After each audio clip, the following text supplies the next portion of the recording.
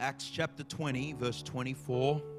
It's going to be on the screen, but I also encourage you to turn there in your Bibles. If you've got your devices, you can turn there also. But Acts chapter 20, verse 24.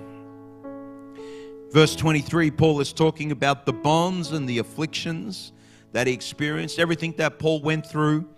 Then he starts off this verse, Acts 20, verse 24. He said, "But none of these things move me. I'm not persuaded. I'm not turning back. Bonds and afflictions, persecution." He said, "But none of these things move me. Neither count I my life dear unto myself, so that I might finish my course." Everyone say, "My course," "with joy, and the ministry." Everyone say, "The ministry which I have received of the Lord Jesus, to testify of the gospel of the grace of God." After all that Paul has been through, he said, "But none of these things move me." He said, "I don't count my life dear." He said, "I want to finish my course and the ministry." And so I want to speak on these three things: my life, my course, and my ministry. Amen. My life, my course, my ministry. Let's pray. Lord, we love you. We just thank you for your word.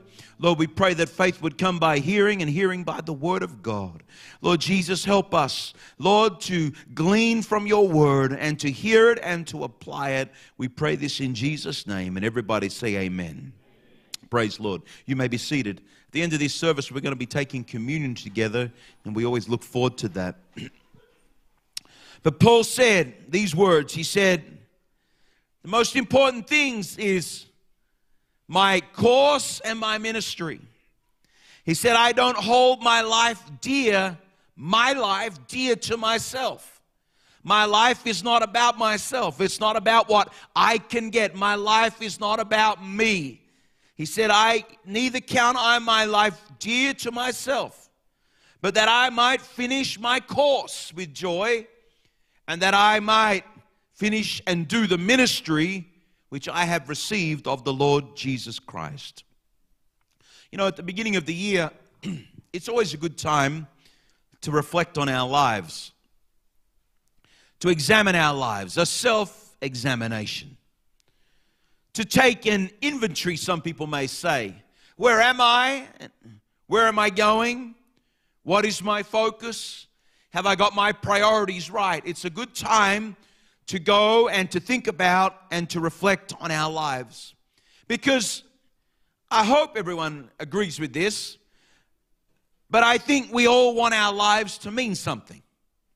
We're going to spend if you're lucky, the Bible says you get 70. You probably might get a few more than that as well. But we all want our lives and our time on earth to mean something. We want to accomplish something. We want after we've gone, we want to, of course, we want people to remember us. But more than that, we want to leave a legacy. Everyone say a legacy. We want to leave something behind after we've gone. And so to be able to leave a legacy and to be able to have a successful life and to make an impact and for our life to mean something, we have to be careful, because we can easily just find ourselves getting off track and chasing wrong things, and even our priorities can be mixed up, and that's just part of being a human. But to stop and to look at our life and say, where am I going? Where am I doing? What is my focus? Are my priorities right? We all want our lives to mean something. In fact, the Bible uses terms like this. We want our life to be fruitful. Fruitful. Every life should be fruitful. And we want our life, especially since God has given us breath in our lungs, and especially as Christians, because we know that one day we will stand before that great white throne judgment, and God's basically going to say, what did you do with that one solitary life I gave you? And let the answer be, well done, thou good and faithful servant. We want our lives to be fruitful. Now, how many people here have had or have a fruit tree? Yeah, we've got some fruit trees. Now, if we're going to plant a tree that's a fruit tree, we want to make sure it's going to give us some fruit. Now, a good fruit tree will produce fruit. But if it's only going to produce fruit in one season, then we may as well just cut it down, because it's not fulfilling its calling. It's not doing what it should. And so it's not just about having a season of fruit, but is that our fruit should remain. And Jesus says these. He says in John 15, verse 16, it's on the screen, "You have not chosen me, but I have chosen you and ordained you that you should go and bring forth fruit." And then he says, not just fruit in one season, but that your fruit should remain, that whatsoever you ask of the Father in my name, he may give it to you. And so I want to know God's purpose for my life. I want to know what God has called me to do. I want to be, if God has put breath in my lungs, then I want to be fruitful. I want to have my fruit remain in season and out of season. And like Mark Twain, and I don't like to quote many other secular sort of people, but he said the two most important days in your life are the days that you were born and the day that you find out why you were born. Your purpose. And so living a life that fulfills God's purpose is my goal. I hope it's your goal, that we would live life that fulfills the purpose that God has for us, and that we would hear at that great white throne judgment when we stand before our Lord and Savior Jesus Christ, that we would hear those words, "Well done, thou good and faithful servant." Now, we break that up. Well done, okay, good. Well done, thou good, faithful servant. You're not going to hear those words unless you've been good, unless you've been faithful, and unless you've been a servant. And that goes right down to what it means to being a Christian. That we want to live according to God's word. We don't want to live in sin. We want to be good. Even though our own righteousness is as filthy rags, I want to live according to God's word. I want God's word to lead the way that I live. I don't want to live in sin. I don't want to sin. And I want to be faithful to what God has called me to do. I want to be faithful in every aspect of my life to God. I don't want Him to take second place in my life. I want to be faithful, and I want to be a servant. I believe that everybody in the body of Christ, everybody in the church, has the call of God on their life. It's not something that's just reserved for the ministry. God has a unique plan and purpose for every life. And let me tell you, your life. Don't just take this as a corporate thing. God has called every single one of us, and He has given us abilities and talents and experiences, and God wants to use you. Everybody say me. Now, potential, we all know people, and we've all known people that have tremendous potential. How many people can say they know somebody that's, you can just see it. They have so much potential. Yeah, you know people like that. We all know people like that. We all know people who are fulfilling their potential. We're so encouraged when we know they've got potential and they're fulfilling that potential. We know people that are yet to fulfill their potential. We're praying. We know they've got potential. We're praying that, yes, that they would fulfill their potential. We know people that once had great potential. But sadly, the ditches on the side of the road of life are full of people with potential. They're full of people that had such great potential but never became what God wanted them to become. And as a pastor, it is my passion to see people realizing, not just living as a Christian, but realizing their God-ordained potential, their God-ordained purpose, getting plugged into something that is going to last beyond the grave. Amen? Because, let me remind you this, the old song says, only what you do for Christ will last. It's the only meaningful thing in this world is what? The only thing that's going to remain after you've left is what you have done for Jesus. And so I want to use my potential. I have potential. God has given me potential. I want to fulfill my potential for the glory of God. I want to have fruit in my life, that my fruit should remain in season and out of season. But it's not potential alone. It doesn't matter how much potential you've got. Potential alone is not enough. Potential must become an actuality in our lives. You can't just walk around and say, I got so much potential. I got so much potential. I got so much potential. But unless it is actually realized, Unless you do something. You see, Jesus paid the price for our salvation, but we will pay the price for our effectiveness as Christians. Let me say that again. Jesus paid the price for our salvation, but we must pay the price for our effectiveness as Christians. Jesus made it very clear. He said, okay, you want to follow after me? You want to be called a disciple? You want to be called a Christian? Then deny yourself, take up your cross and follow me. I died for you. He paid the price for our salvation. And if we're going to follow him, he makes it very clear that your effectiveness is going to cost something. And so there's a lot of people that are sitting on church pews but not effective, and they're not living in the realm of their God-ordained potential. There's a lot of people that mean well, but they're not effective. The parable about the man who buried his talent. Think about that. That's a great example. To mean well but not being effective. He buried his talent. He meant well, but he wasn't effective.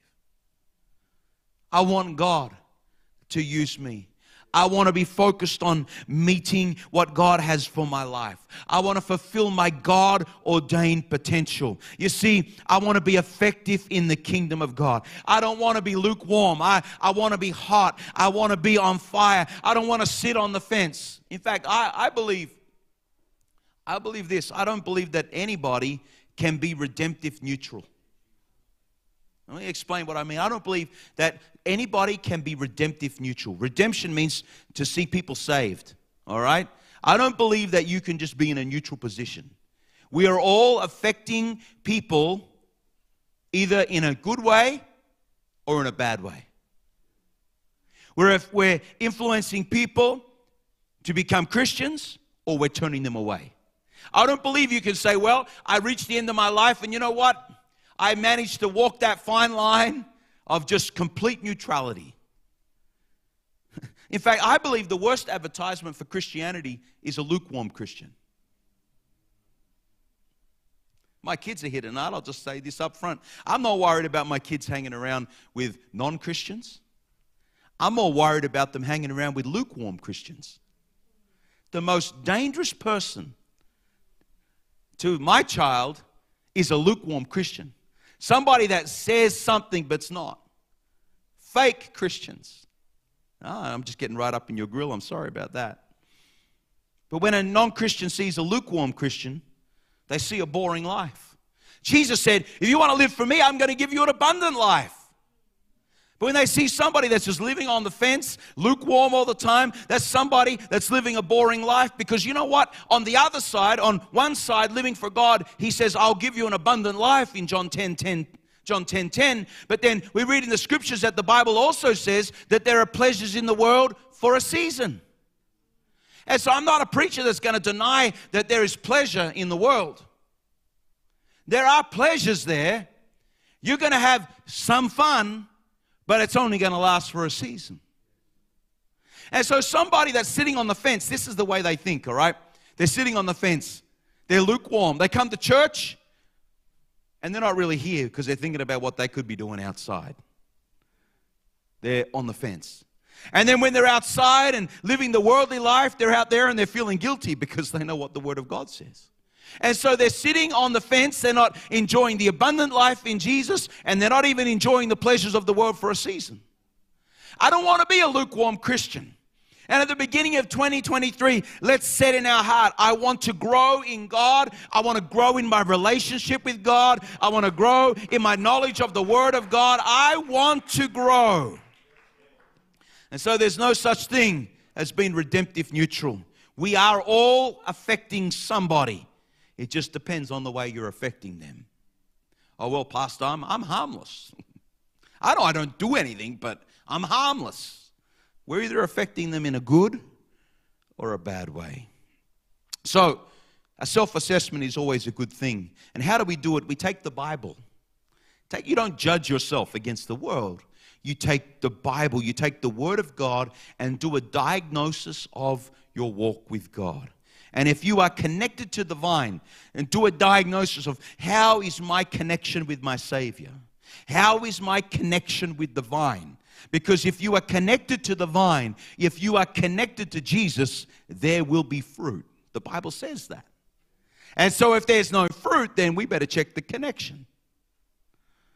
So, I know this sounds a little bit morbid, I'm sorry, but sometimes when you do a life assessment, and some people in this church have been game enough to do this, but picture yourself, all right, when you go home tonight, I want you to sit down and picture yourself at the front of this church, about where that communion table is, and picture yourself in a wooden box.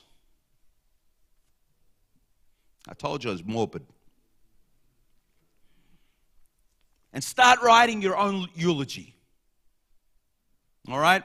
Put yourself in the box and say, what is the preacher going to be able to say with integrity?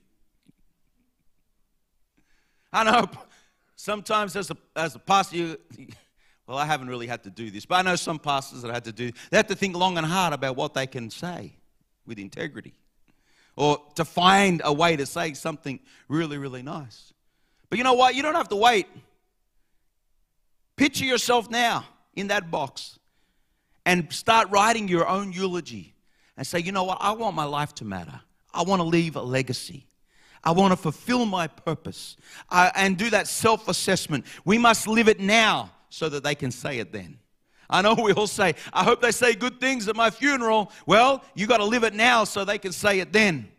And so Paul says, I did not count my life of any value to myself.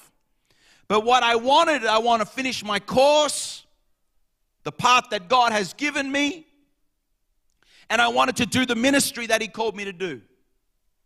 My life, my course, and my ministry. You see, Paul knew the value of life.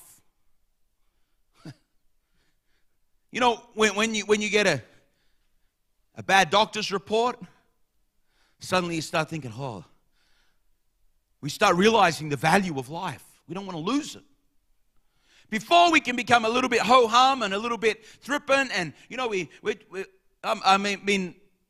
when I was young, my dad and I would go up into the Torres Strait Islands, and the Torres Strait Islanders would take me out to the reef, and there's lots of sharks there. As soon as the boat comes onto the reef, the sharks all come up out of the deep water onto the reef, and they're cruising around because they know the boat and they know there's going to be fish. And so big tiger sharks swim under the boat. And I was climbing in the boat on the beach, and my dad yells at me, he goes, "Jonathan, you're not immortal." And those words were ringing in my ears, Dad. When we pulled up onto the reef, the tiger sharks came, sure. And one cruised right under the boat while everyone was jumping in. I said, "There's sharks." They said, "Don't worry, they're not hungry. They're well fed up here." And they are. And so I'm standing there watching all these guys catching crayfish and spearing fish, feeling really left out, Brother Bill. Remembering the words of my dad, I'm not immortal. So what did I do? I jumped in the water and thought, well, at least I'm going to die enjoying myself. But we realize how precious life is. And Paul said, my life is valuable, but it's not valuable to me. I don't value my life for myself. Paul knew that his life was a treasure. And I want to remind you today, the life that you have is a treasure. Every day that you have is a treasure. Wait until the doctor gives you 3 weeks to live. And then you start thinking, yes, even every hour is a treasure. Every breath is a treasure. Every day is a treasure. And Paul knew the value of his life. But his life was not a treasure for him to guard. It was not about keeping, it for himself. It was not a treasure for him to guard. But Paul said, my life is a treasure for me to invest in the kingdom of God. My life is a treasure. And you know what? Paul invested his life in his calling and his course, and he invested his life in the ministry. The old hymn says this, it matters so little how much you may own, the places you've been or the people that you've known. For it all comes to nothing when placed at his feet. It is nothing to Jesus, only memories to keep. You may take all the treasures from faraway lands, take all the riches you can hold in your hands, and take all the pleasures that your riches can buy, but what will you have when it's time to die? The days pass so swiftly, the months come and go. The years melt away like new falling snow. Spring turns to summer and summer to fall. Autumn brings winter, the death comes to all. Only one life, so soon it will pass. Only what's done for Christ will last. Only one chance to do His will. So give to Jesus all your days. It's the only life that pays when you recall you have but only one life. I want to read from Romans chapter 12, verse 1 and 2. Now, I really hesitate to read from this version of the Bible, the Message. I could think of much better versions to read from. But sometimes, and I was thinking about this, sometimes we hide behind the King James, the these and the thous, and sometimes the real meaning doesn't confront us as much because it's not in plain English. But here's what it says, and I was confronted by it because it just makes it so clear. Romans 12, verse 1 and 2 says, so here's what I want you to do. God helping you. Take your everyday, ordinary life, your sleeping, eating, going to work, and walking around life, and place it before God as an offering. Everybody say an offering. Embracing what God does for you is the best thing you can do for Him.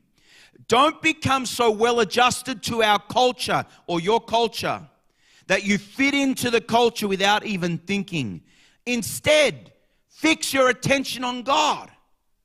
You'll be changed from the inside out. Readily recognize what God wants from you and quickly respond to it, unlike the culture around you, always dragging you down to its level of immaturity. God brings the best out in you. God develops well-formed maturity in you. Now, you might not recognize that because all the verses, I learned this in Sunday school as a memory verse, and I can't really recognize that, but that's Romans chapter 12, verse 1 and 2 in plain English. It says, place your life before God as an offering.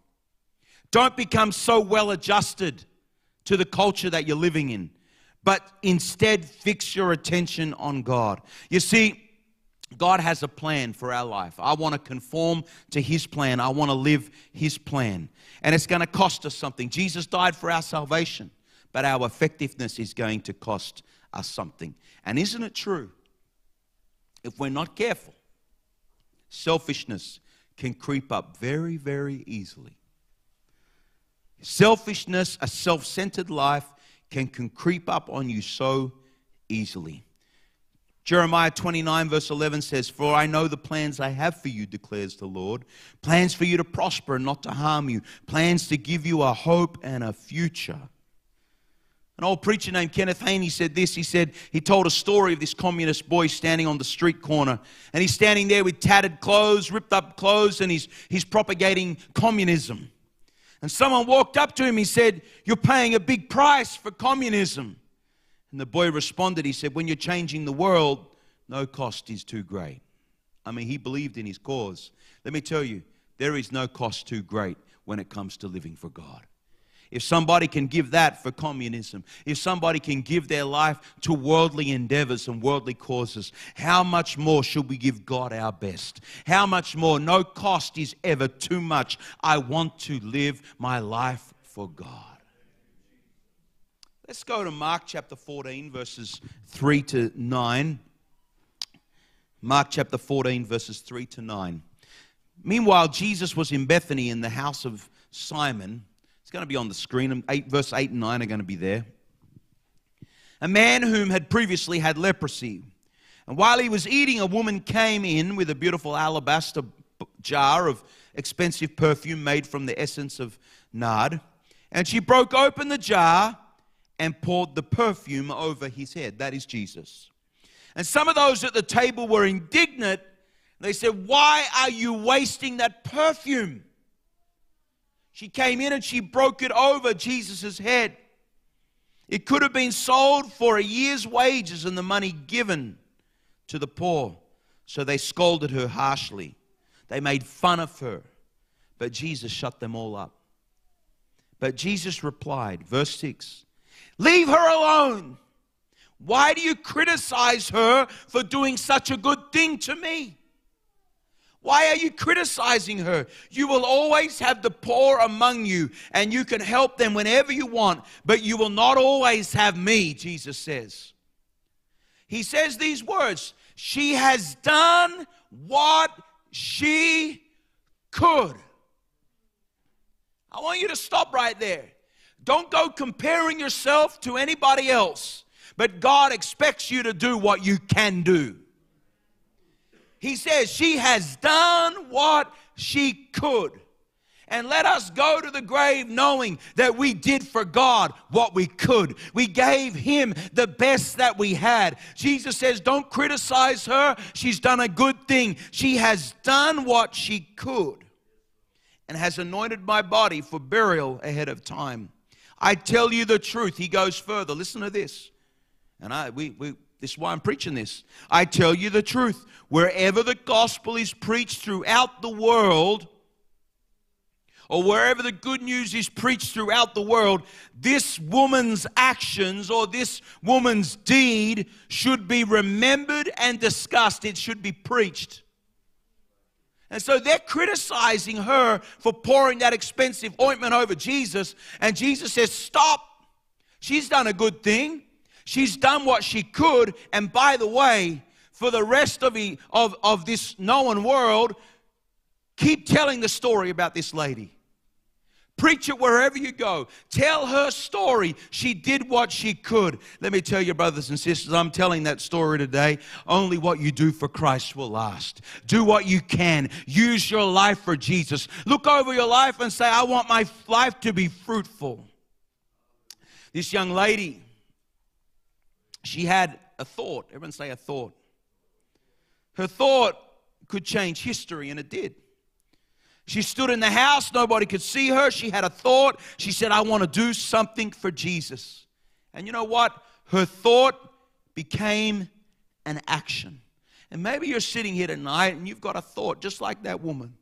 You've got that woman with the alabaster box. You're standing here. You got something to give to God. You've got a thought and God is moving on your heart. Let me tell you, let that thought become an action. Don't just think about it, but do it for God. And you know what? Her action became history. And Jesus said, keep talking about her. Wherever the gospel is preached, tell this girl's story. And we've had dreams. We've dreamed great things.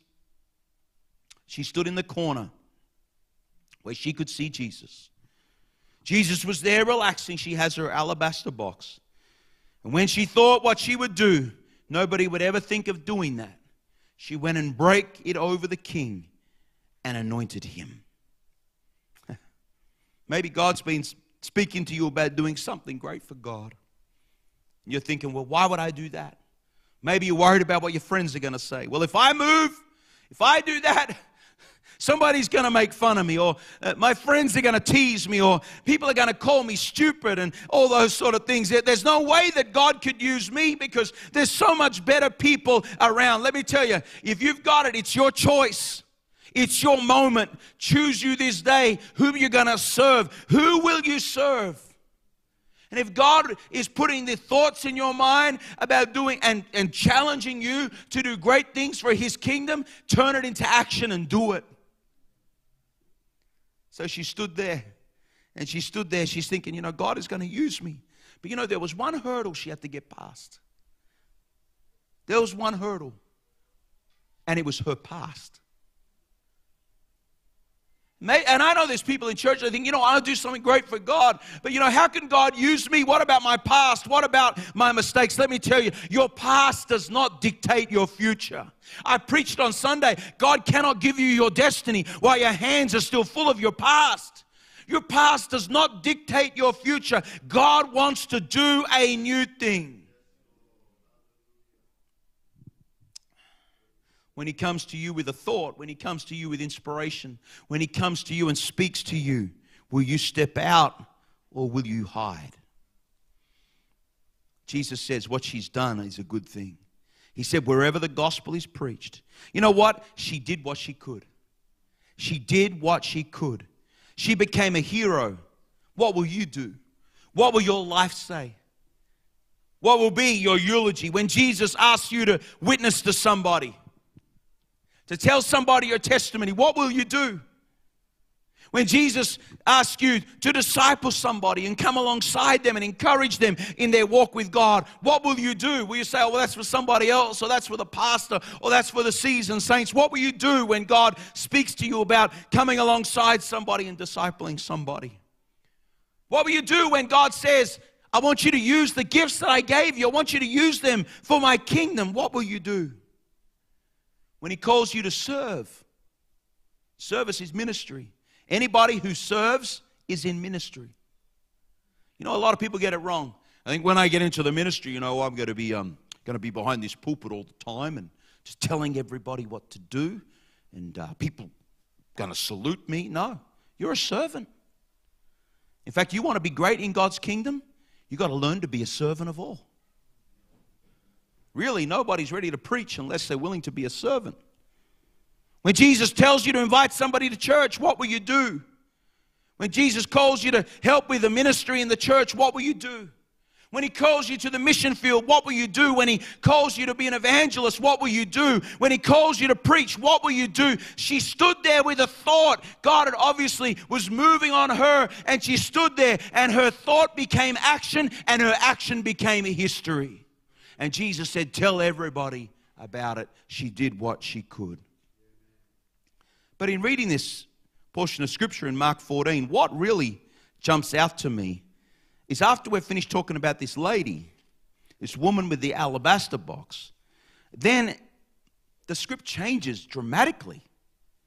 Because we go from this woman who is known and to be preached about throughout the whole world, okay? Then we also read here, I've just got to find the scripture. Sorry, Mark chapter 14. Help if I was in the right chapter. And so Jesus says, make a memorial of her. Wherever the gospel is preached, let it be a memorial. So this great woman. And then the next verse, in verse 10, who are we reading about? Judas. This woman with the alabaster box had a moment. Now, Judas has his moment. The very next thing we read in that account in Mark chapter 14, we're reading about the woman with the alabaster box. We think, amazing. Jesus says she's done what she could. Go make a memorial. Wherever you go, preach it. And then, bang, another moment. This time, it's Judas. Judas, one of the 12 disciples, went in to the leading priest to arrange to betray Jesus to them. Another moment. They were delighted when they heard that why he had come, and they promised to give him money. So he began looking for an opportunity to betray Jesus. In that moment, Judas betrayed Jesus. He slipped away. He went to the Sanhedrin. He made plans to betray Jesus. You see, one stood for Jesus. The other caused him to die. One praised him, the other rejected him. One loved him, the other betrayed him. There's two ways you can go. Let me tell you, church, it's your moment. It's your choice. It's your life. And I want to tell you, only what you do for Christ will last. My life, my course, and my ministry. The race that we live, Paul's aspiration in the course of his life was to run his race well. He said, I keep my eyes on the finish line. I press towards the mark. You know what? He had his course. Everyone say his course. When he wrote about it, he said, my course. Everybody has a different lane that we're running in, but we're all headed in the same direction. Everybody has a different call on their life. He kept his eyes on his own lane. He wasn't worried about what other people are doing in their lanes. And there are going to be obstacles that come your way. And even the word race comes from the word agony. It's going to be hard at times. It's going to be tough. It's going to be worth it. But you know what? The Bible talks that there are a great cloud of witnesses cheering us along. Hebrews chapter 12 verse 1, it says, therefore, since we are surrounded by such a great cloud of witnesses, let us throw off everything that hinders us and the sin that entangles us. Let us run with perseverance the race that is set before us. Paul said these words in 2 Timothy 4 verse 7, I have fought the good fight. I have finished the race. I have kept the faith. You see, you can't keep a godly man or a woman, godly woman down.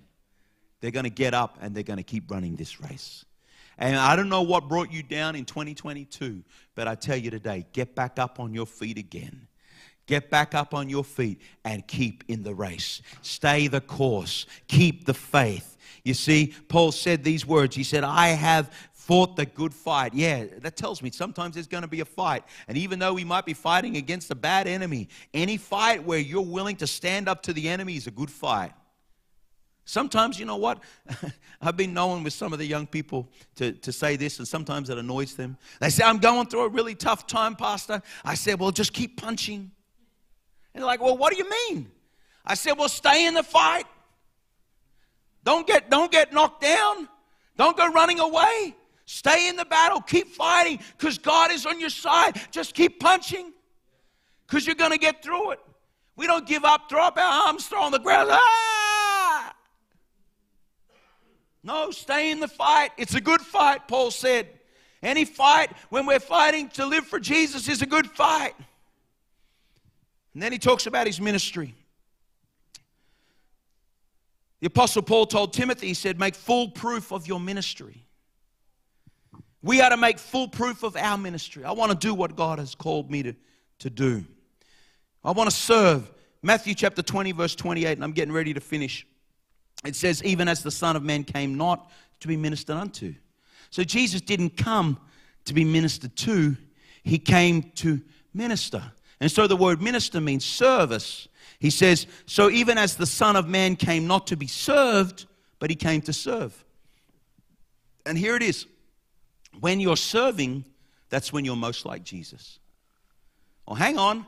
I thought when I was sitting at home in my recliner, reading the Bible and expounding on the Word and memorizing and getting all theological, I thought I felt like Jesus. I tell you, you're most like Jesus when you're serving. You're most like Jesus when you're serving. My ministry, my life, my course, and my ministry. You see, my life, it's my gift from God. My course, it's my assignment that God has given me.